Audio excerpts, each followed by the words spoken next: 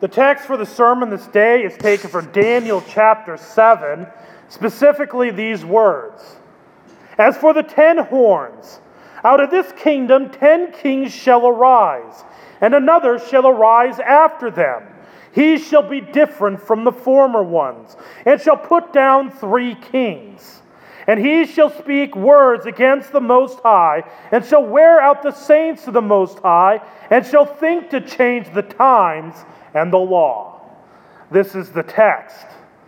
Grace, peace, and mercy to you from God our Father and our Lord and Savior, Jesus Christ. Amen. There is that word in that text, that word saints. A very fitting word because last week was All Saints' Day. We commemorated all who have passed on in the faith, all those who have died a Christian. But here's the thing, there's this belief that in order to become a saint, you must do something great. You must be perfect. You must be an incredible person in history. But when in reality, all that needs to be done to be a saint is to come to faith in Christ. All those who believe in Christ are saints. They are, actually in Daniel, a better translation is holy ones. You are the ones that are holy, set apart by God for salvation, for redemption, for eternity. In this life, we are actually, the word that Luther likes to use, or the phrase that was used by Luther, was simul justus et peccator, which is Latin for simultaneously just and sinner, or simultaneously saint and sinner. So we are the holy ones. We are the saints. And every now and then, as saints, as Christians, people will come up to you and ask, how do I trust the Bible? How can I believe in it? We live in a day and age where we have learned not to trust authorities. My generation in particular, and the generation that is coming after me, they don't trust the authority. We have learned not to trust even the news. Take just this week with what has happened with Ben Carson in Politico. If you've been paying attention to the news, they ran a false story and they admitted to it. So we've learned in our life not to trust the supposed authorities. And so people wonder, how can I trust the Bible? Well, there's 2 answers. There's a couple answers for this. The first go-to answer, I would say, is this. Jesus Christ, Jesus of Nazareth, rose from the dead. And there's plenty of evidence to support this. Even Anthony Flew, who was a prominent atheist up until his death, admitted that there is solid evidence for the resurrection of Jesus. He didn't accept it. He didn't accept the evidence as being true, but he admitted it was there. So, and I'm not going to go into all that evidence. That's a sermon for another day. But the evidence is there. And given the fact, by the way, do you know how many books there are in the world that strongly testify to the risen Jesus? The common answer people will give is 1. But the New Testament is not one book. The Bible is not one book. It is 66 books. The New Testament is 27 books.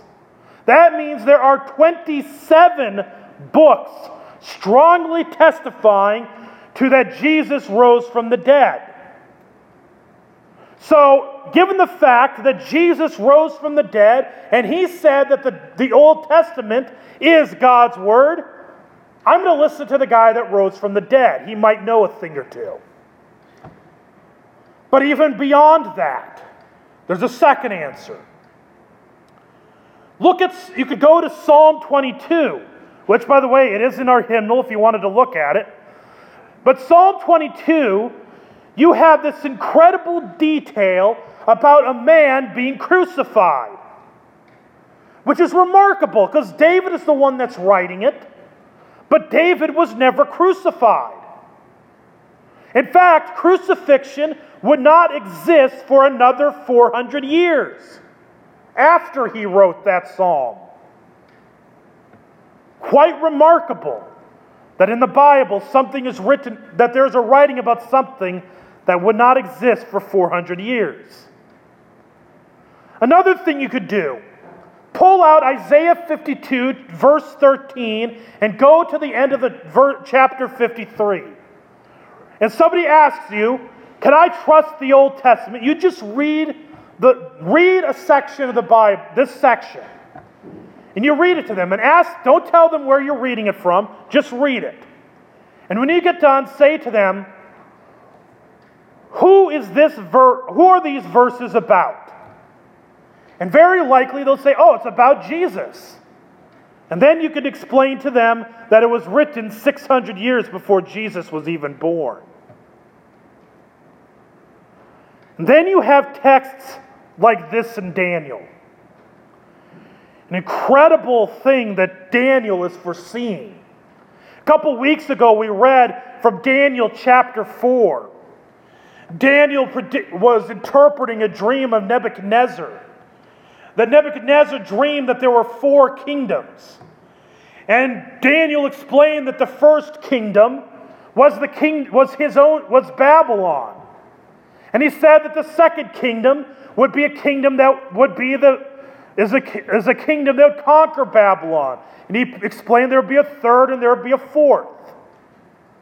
And here again, that vision comes. It comes to Daniel. But there's difference. There's a variation in the vision. We learn in history, and this is kind of interesting to look at in retrospect, because a lot of what Daniel is talking about is things that did not happen in his lifetime. And it's actually kind of the reason why people like to start dating Daniel all the way to 100 BC and say, oh, it's a really late book, so that's why it's getting all these things right. And then the Dead Sea Scrolls were discovered, and it was too old to justify that dating. But anyways, Daniel sees these visions of these kingdoms. The first kingdom is still Babylon, which this would be old news. It'd be like us talking about Nazi Germany. It happened in our past and it's fallen. Then there was the second one, the Persian Empire. That would be like us reading something about the United States. It's the empire that's going right now. And then there's the third kingdom. And that was the kingdom of the Greeks. Have you ever heard of Alexander the Great? And him marching across Asia, marching across much of the world? That's the third kingdom. And then the fourth kingdom is the Roman Empire. Now there's something and this is where it's just an amazing prophecy. Because there's something unique about the Roman Empire. Do you know how the Babylonian Empire, the Babylonian kingdom came to an end? It was conquered. Do you know how the Persian kingdom was ended? It was conquered. Do you know how the Greek Empire came to an end? It was conquered. Do you know how the Roman Empire came to an end? It collapsed. Nobody had to conquer the Roman Empire. It was a mess. It was a disaster. In fact, most historians don't debate about why the Roman Empire fell. They debate about why it lasted as long as it did. Because there were so many incompetent emperors. And out of that empire came a multitude of kingdoms. Hence, the 10 horns coming out of this fourth beast. These are the many kingdoms that resulted from the Roman Empire. And amongst those 10 horns, there is another one that arises out of it, a smaller one. And it's a king, it's representing a king that is different. He speaks in a way that the others don't. He has a different kind of authority, and he speaks words against the Most High. He wears out the saints of the Most High. See, most of the history of the church has come to believe that Daniel was foreseeing the Antichrist. And if you were to read of the reformers, they believed the Antichrist was a specific office, a specific authority, and that is the Pope. Because you can look, there's a painting from many, many years ago. It's a painting of Charlemagne, of his coronation as king. And when Charlemagne was made king, you could see the picture of him on his knees bowing before the Pope. Just as those three horns, those representing the other three kings, bowed to this unique horn. And just like this horn who spoke words against the Most High, the Pope sat his authority on the same level as the Scriptures, even setting it against it. He would say that you cannot interpret the Bible. You're too stupid to do that. Only the Pope can interpret the Bible. That was the ruling of the time of the Reformation. And to some degree, this still holds true in the Catholic Church. He wore out the saints of the Most High because he told people that they had to purchase indulgences. They had to do all sorts of things in order to inherit eternity. You had to be good enough. And eventually, God's people, God's chosen holy ones, His children, His saints, they were worn out. They could not keep up with God's law. That was that small horn in the time of Luther. But the thing is that the Antichrist changes. At one point it was the Pope, or not individual popes, but the office itself of the Pope. Today, there's some truth to that still. But today, it could be any teaching that is false. Any teaching that sets you against the words of the Most High. It could be liberal theology, liberal Christianity that runs rampant in this country. The Christianity that tells you that the Bible is not entirely God's Word. They'll say it contains God's Word. Or as I've heard at sermons at one of these churches, where they'll say that God did not come, that Jesus is not, they didn't say that Jesus is the way. They'd say that Jesus came to show the way. They wouldn't say that God came to forgive your sins, but God came to assure your forgiveness. Do you know the difference? The difference is assurance means Jesus did not die for your sins. He just died to be a good example. What it also means is that Christianity is not the only way to salvation. You can believe in anybody. It all leads to heaven. And there will be people that'll tell you that if we would just be more liberal, if we would be more accepting, more loose, as other Lutheran bodies are, accept things like homosexuality, our churches would flourish, would be huge. If that were the case, then I'd have to ask why that particular Lutheran church body and the other liberal churches are the fastest shrinking churches in the country. Do you know why they're shrinking? It's because you spend long enough telling people that God's word doesn't matter, that things don't matter. Eventually they'll say, why does any of this matter? That is why atheists are growing in rapid rate out of the liberal churches. But beyond even liberalism, we have the challenges of the prosperity gospel. People who could fill up churches to the brim can fill up entire basketball arenas for their church services. And they sell books that are titled, Your Best Life Now. Teaching, or the most recent book I was told this morning, it's called I Am.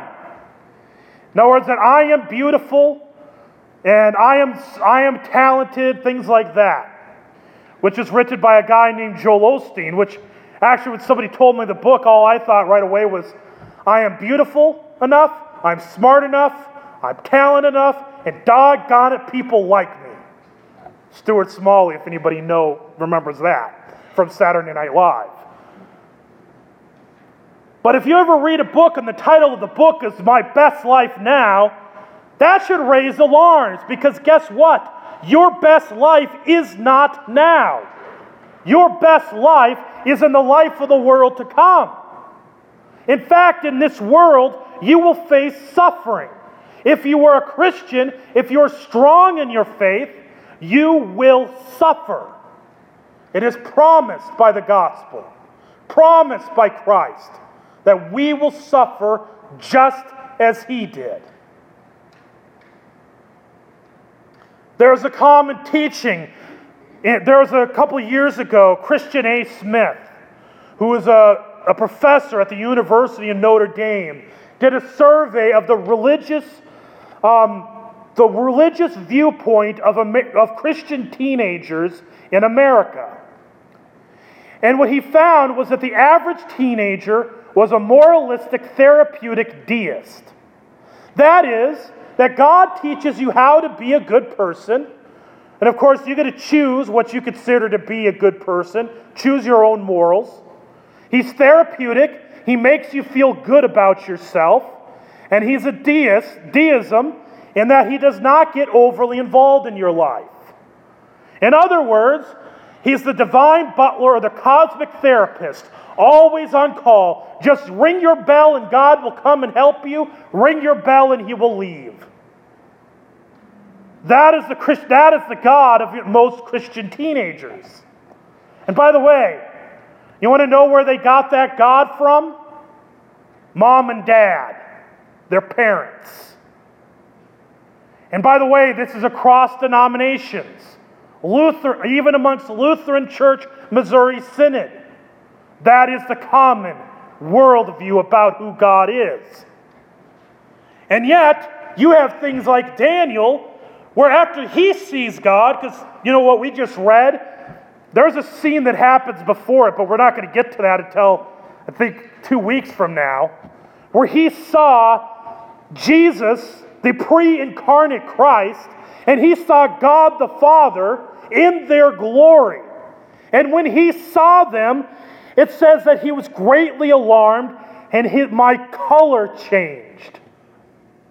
Meaning, he was terrified, so afraid that he became pale. That was his reaction in the sight of God. He's not our butler. He's not our apple God, as Luther would refer to it. Even going farther, in American Christianity, there's the problem of what is called Christian nihilism. Raise your hand if you know who Friedrich Nietzsche is. Nobody knows him. Nobody knows who Friedrich Nietzsche is. Okay, raise your hand if you've ever heard of his most famous quote, God is dead. And raise your hand if you've heard that quote. When Nietzsche wrote that quote, this was back in the 1800s. And by the way, Nietzsche was a very, very influential guy. Nazi Germany is largely based on his ideas. And his ideas are still rampant in our own culture. But he looked around Europe. He looked at all the Christians. He looked at the way they were living, the way they were talking, and he just said to them, he looked at them and he said, you say there is a God, but you act and talk like he doesn't exist. So why don't you just admit it? God is dead. You have killed him. Now, a couple of years ago, and there's a sequel to this movie coming out, there's a movie called God is Not Dead. In that movie is responding to Friedrich Nietzsche's quote. The irony of the film is the film verifies Nietzsche's quote. Because it supports Friedrich Nietzsche. Because when people would ask the characters, do you believe God is dead? He goes, no, to me, God is as alive as you and me. To me, God is real. To me. Do you know the problem when you start with to me? Makes your God meaningless. Makes your God a matter of personal opinion. It makes your God on the level of your favorite flavor of ice cream. That is the problem with subjective religion, subjective Christianity. Yes, we could talk about our experiences of our faith, and that could be subjective. But when people ask you, is God real? Is Jesus who he said he is? Your answer should never, ever be subjective. It needs to be objective, concrete. Go to the history. Go to the sources. There's a very popular, very smart theologian who talked about this problem. And by the way, this problem of nihilistic Christianity is not just a Lutheran problem. It's a problem for the Reformed. It's a problem for the Baptists. It's a problem for pretty much every denomination. And many of them are preaching about the exact same thing I am. That the problem is when we treat religion, it's kind of like a shopping mall.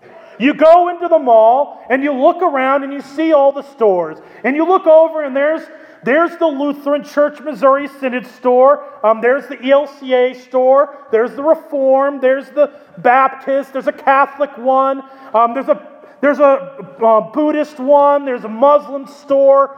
And the one that you go to is just about what you see one, and it's got really nice display. It's got pretty music, and it's got good smells and all that stuff. And so that's the one you go to just based on your decision.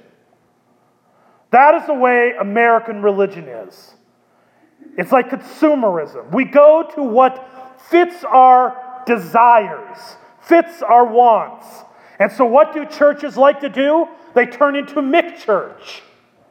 Again, another theologian used that wonderful term. Like McDonald's, they want to satisfy their customers. Church becomes all about you. And guess what? When it becomes all about you, guess who God is? You. That is American Christianity. But the reality is, you look into the scriptures, you look at this text by Daniel, he is living under the reign of a real emperor, a real person, the Persian Empire. He talks about kingdoms that really stood and really fell. He is predicting these things that happen and are still being fulfilled to this very day. Daniel, in his text, prophesies to the coming of Jesus. And Jesus was born of a real woman, born of Mary. And Mary has other children, which means that it's very much possible that somewhere in this world, somebody carries the same DNA as Jesus. Humbling fact, isn't it? Humbling thought. Because their ancestor is the mother of Christ. There's a reality that he was born of an actual woman. He lived under the reign of Herod during the time of Caesar Augustus. You could read the writings of Cicero and Tacitus and read about how these people really exist. You could read the writings of Josephus about the life of Christ, that he was truly crucified under Pontius Pilate, the Roman pontiff. You can read about how Jesus actually walked on this soil, in Iowa, but on this actual soil, on actual ground, on actual earth. That he was sentenced to death. You could read about his actual flesh and blood brother James, of how he was killed. You could read about how Jesus was actually suffered death by a cross, a real form of death, that there's plenty of evidence that people were crucified. All of these things happened in history, in reality. When people ask you, is God alive or is God dead? Your answer should be, no, actually Jesus Christ, you could pull out your Bible and see this guy named Jesus. He is God in the flesh. He was crucified and he rose from the dead. And so yes, God was dead for 3 days, but he's alive now. He's risen. Guess what? That's not subjective. You're pointing to a historic, actual event. And when it's historic, when it's actual, and the fact that Jesus died not just for you, not just for me, not just for the people in this sanctuary, not just for the people in Iowa or the United States, but for every person that has ever taken a breath of air, Jesus died for. One forgiveness, one salvation. And the thing that Paul said, how are they to know of this salvation?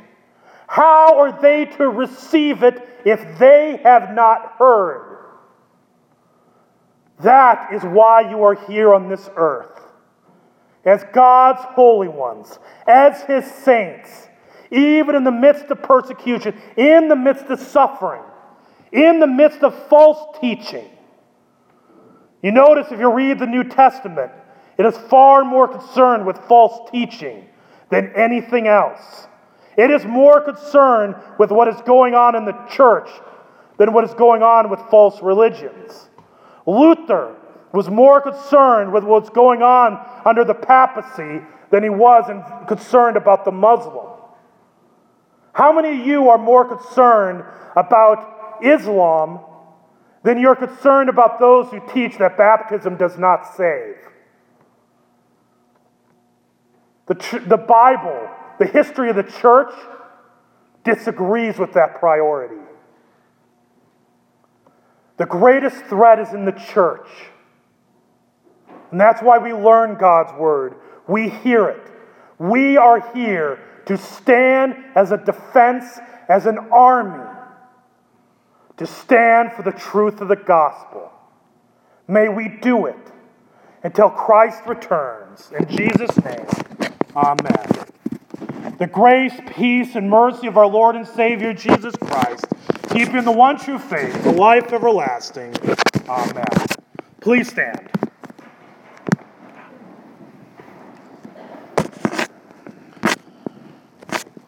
We confess our common faith in the words of the Apostles' Creed. I believe in God the Father Almighty, maker of heaven and earth, and in Jesus Christ, his only Son, our Lord, who was conceived by the Holy Spirit, born of the Virgin Mary, suffered under Pontius Pilate, was crucified, died, and was buried. He descended into hell. The third day he rose again from the dead. He ascended into heaven and sits at the right hand of God the Father Almighty. From thence he will come to judge the living and the dead. I believe in the Holy Spirit, the holy Christian church, the communion of saints, the forgiveness of sins, the resurrection of the body, and the life everlasting. Amen. You may be seated as we continue with the gathering of our offering.